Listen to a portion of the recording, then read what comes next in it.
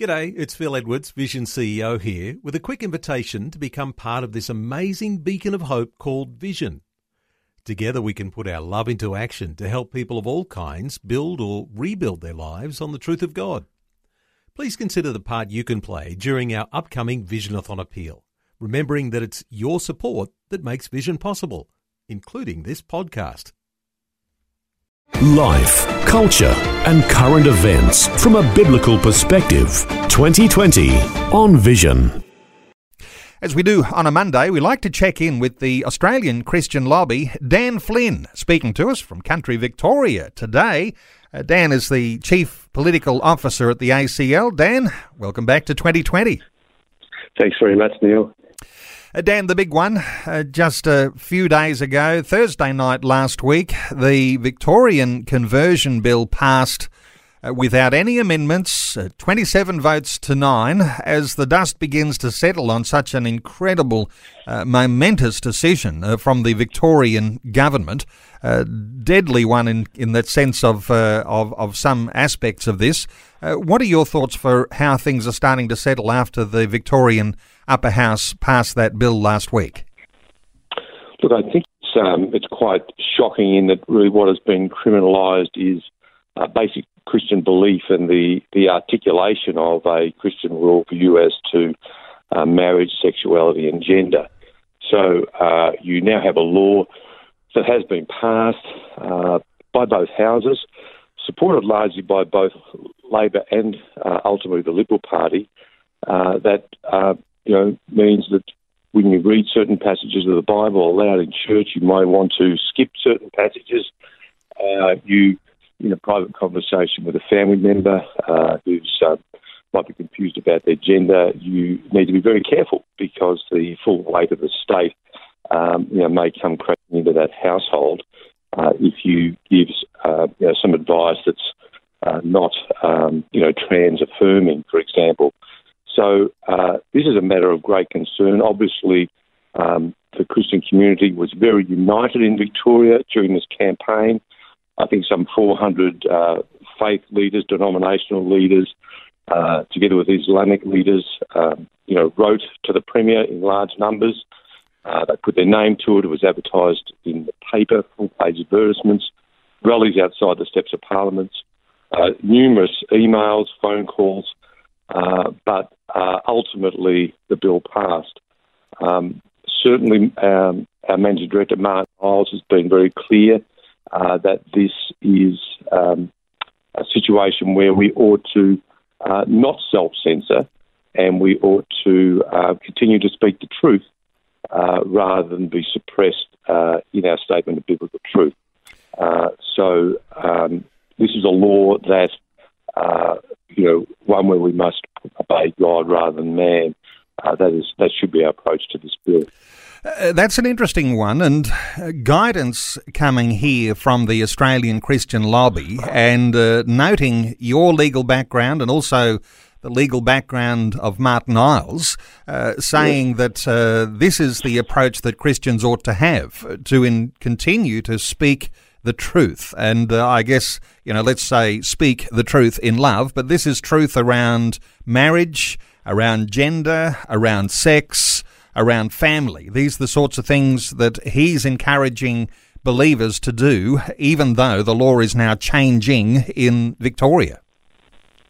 There's something very permanent about the Word of God. This is a brushstroke of legislation, as Martin has described it. But you cannot outlaw the truth. You cannot outlaw the Bible, and that's what this attempts to do. There's never been anything like it in Australia, and we really must stand against it. We may be entering into more difficult times as part of that reality, where perhaps politeness is not always the response. So this is the challenge we face. The bill has passed. It has to go to the governor for a royal assent, but that's merely a formality.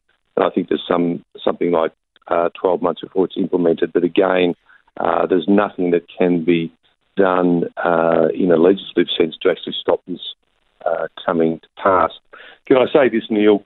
The atheist crossbench, and they're not all atheists, but many of them are, the Liberal Democrats, they put really the Christians, many Christians in the parliament, to shame by actually opposing the bill. The Democrats were saying, well, we will not allow a law that prevents discussions by consent between adults to be banned. One MP who doesn't declare to be a person of faith voted against the bill. He's a crossbencher. He said, well, what's next? Tape recording confessions in church. Is that next? And so there were some very clear-sighted people who don't profess faith who voted against this. And of all the Liberals, there were only two who crossed the floor who deserve special mention. That's Bernie Finn and Bev McArthur. Very brave. Their leaders dictate clearly was to vote for the bill. They crossed the floor, which is something that can be very career limiting, but thank God they did, which resulted in a very brave 9 MPs voting against the bill. And obviously, as you know, Neil, and your listeners know, this has potential reach, obviously, across the country, because if anybody says or does anything, perhaps online, on Facebook, which is perceived by somebody in Victoria to be a conversion practice, then the Victorian Police can come and visit them. So we're very concerned about the development. We are in for the long game, Neil, and this is clearly a defeat in terms of this bill. But I do think that the movement of faith people is growing, and that there will be a pendulum swing. So tough times at the moment. We'll get through it. Dan, let me ask you this question. When the bill applies to all Australians, and you just gave the illustration there, say someone made some sort of comment on Facebook and it affected a person in Victoria, some people are asking, how can a bill that passes into law in Victoria affect every Australian? What would the federal government think of that when Dan Andrews is making national laws? Well, the federal government has been remarkably quiet on this. We've heard nothing at all from our political leadership.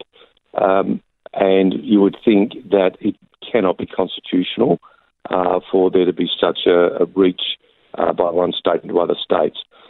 We should bear in mind that this law is not a law that's supported even by the Law Institute of Victoria, who would be a very progressive group. They basically say, look, one of the things that really should be excluded from this bill, for example, is discussions within families. There was an amendment put up to exclude family discussions, and that was defeated. So the AMA said it's a bad bill that, medical practitioners, they don't know, what risk they face in exploring all issues when a particular problem presents. And so, I say that to say, well, the unconstitutional overreach into other states is just one of a number of very glaring matters. It looks like this was not really prepared by lawyers, but those with an ideological barrow to push. Concerning, Dan, when you've got a bill that aligns a Christian practice of prayer or pastoral care with the idea of torture. There's an organisation I saw reported, the International Rehabilitation Council for Torture Victims. They of course put into their list of things that are considered to be conversion therapy practices like beatings and rape and electrocution and forced medication, confined forced nudity, verbal abuse and aversion therapy and other extreme things like castration and lobotomy. And all of a sudden you have this alignment.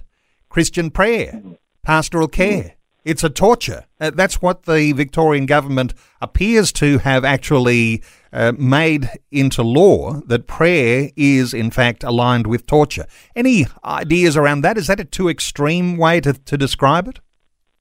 No, I think that's fair enough, Neil, and this was part of the government's sales pitch around this.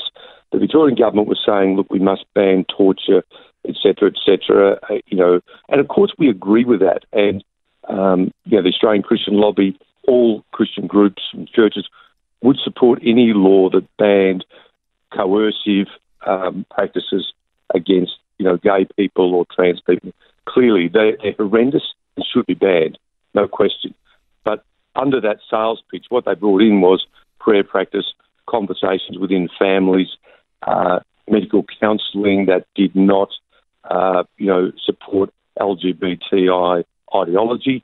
So the subtle non-affirming or non-LGBT affirming materials have been thrown in the same basket as cruelty. So, of course, people, when they hear banning conversion practices, like, oh, yes, I agree with that, without knowing what's actually been caught up in the net.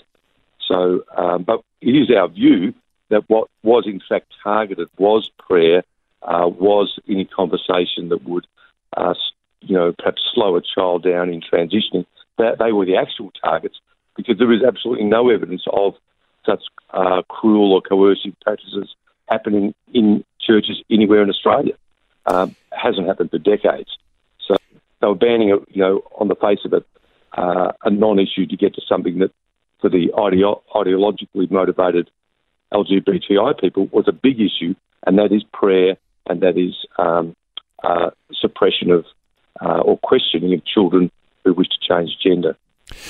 Is it the case, Dan, that over this next 12 months, until this royal assent that comes from the governor and the legislation then becomes an active law, that there'll be a need within church organisations to discuss fairly deeply the way that they talk about issues like this? And so around prayer and pastoral care, because as I understand it, and from that same report I'm just talking about, appeared in the conversation, is this idea that some of the terminology that's often used in churches, like sexual brokenness, even scripture reading and fasting and retreats and spiritual healing, that these sorts of things are somehow or other, these are going to be banned, outlawed practices when it comes to people with unwanted same-sex attraction. So there's got to be a big conversation within churches, would you say?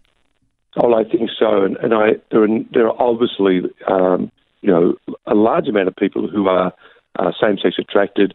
They're in faith communities, and regularly will meet for support and encouragement to help them stay aligned to their biblical belief and to primarily identify as Christians and to live accordingly.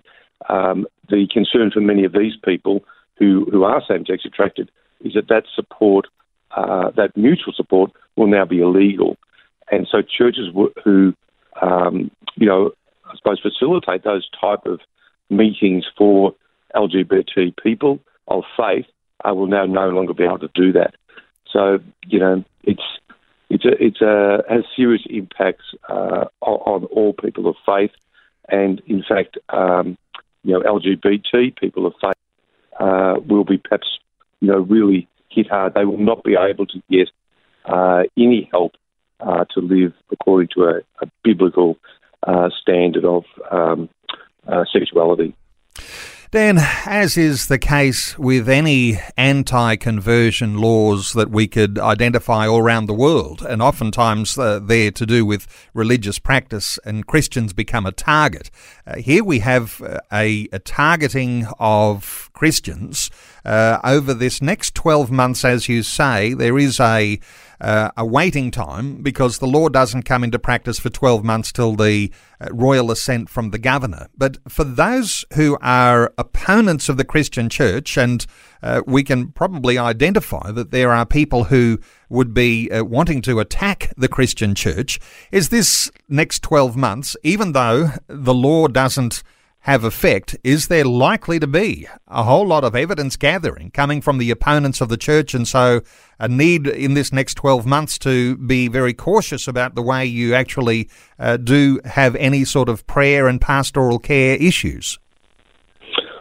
Look, we would certainly advise against that sort of self-censoring. I mean, church governing bodies will have to determine this for themselves, but we would advise against that self-censoring. Life can become difficult, but it's important to stand for the truth and to speak the truth. If we cave in on this and, refuse to have conversations with our children or refuse to read certain passages of the Bible, then, we've caved in way too much. So, yes, there'll be conversations. Yes, there'll be synods meeting, etc., etc. We would counsel against, modifying behaviour and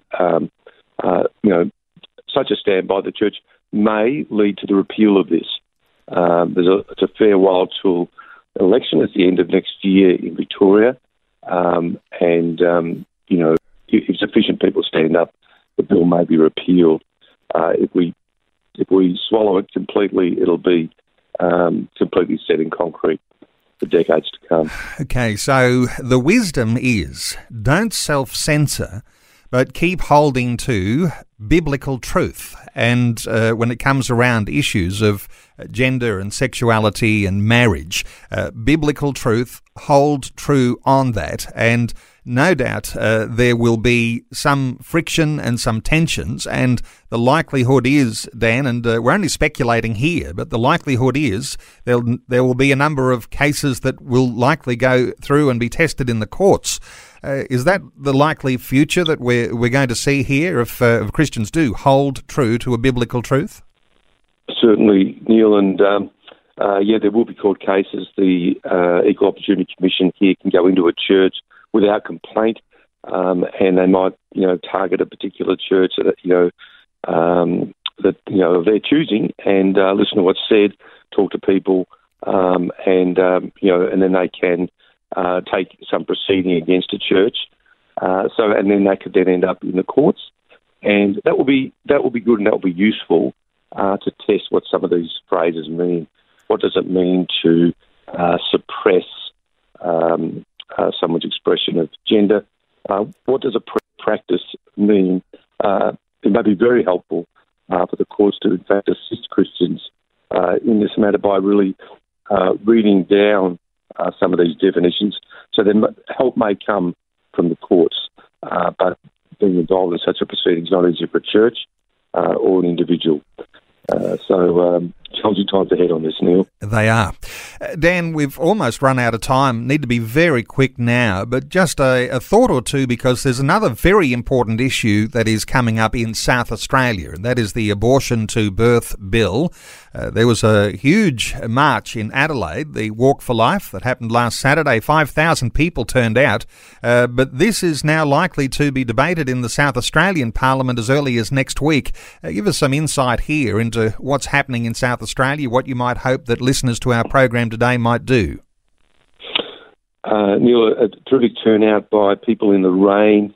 Quite heavy rain in Adelaide. Would have been double the number had it not been raining. But to see 4,500 to 5,000 people on the streets was absolutely remarkable. A number of members of Parliament, Martin Iles addressing that audience, and just an outstanding show of force in a kind of COVID environment where, the government wouldn't have wanted more than, 1,000 people to attend. People obviously were COVID safe, they had a plan, but it was a brilliant turnout. The point of it all is that the topic really under discussion here is liberalising late-term abortion. A poll revealed that 71% of South Australians don't support late-term abortion, and that is kind of reflected in that show of force on the streets. The numbers on this issue of late-term abortion are very close. The numbers in the Parliament, and there's some very intense lobbying work happening in that state, really by probably both sides of the debate. So that's certainly a matter of prayer for our listeners, and we would expect the outcome on the issue of late-term abortion to be within a handful of votes, and it's very important to pray. This is a matter about which we are very, we're optimistic, and we do think that more and more people realise that, obviously anybody who's any child who's post 24 weeks, they do feel pain. They can be born alive. All of these things, despite one's Christian perspective, but of course life begins at conception. even for someone who doesn't hold that conviction, it's just plain obvious that a child in the womb post 24 weeks should be allowed to live, and that there should be great restrictions on such an abortion. So that's what's up for debate, and if the other side have their way, then it'll be effectively abortion on demand. But big shout out to Christopher Breaux here, Senator Alex Antic, and others in South Australia, including members of Parliament in both the Liberal and Labor Party in South Australia. Some very courageous and outspoken members of Parliament on both sides. It's a conscience vote, and so our prayers are really directed towards the next week when the bill is debated. Okay, so that bill was scheduled to be debated last week. It was adjourned to the 16th of February, which is next Tuesday. And your encouragement for those who live in South Australia listening to our conversation today, contact your MP to oppose that bill. Let me point people to the Australian Christian Lobby website, where you can undoubtedly see some good resources, articles about the sorts of things we're talking about today, very important issues and questions that are coming to light around all of the things that are happening in Australia right now. It's acl.org.au. That's the website of the Australian Christian Lobby, acl.org.au. Dan Flynn is the Chief Political Officer at the ACL. Dan, thanks so much for the update today on 2020. Thank you, Neil, and thank you to your listeners. Thanks for taking time to listen to this audio on demand from Vision Christian Media. To find out more about us, go to vision.org.au.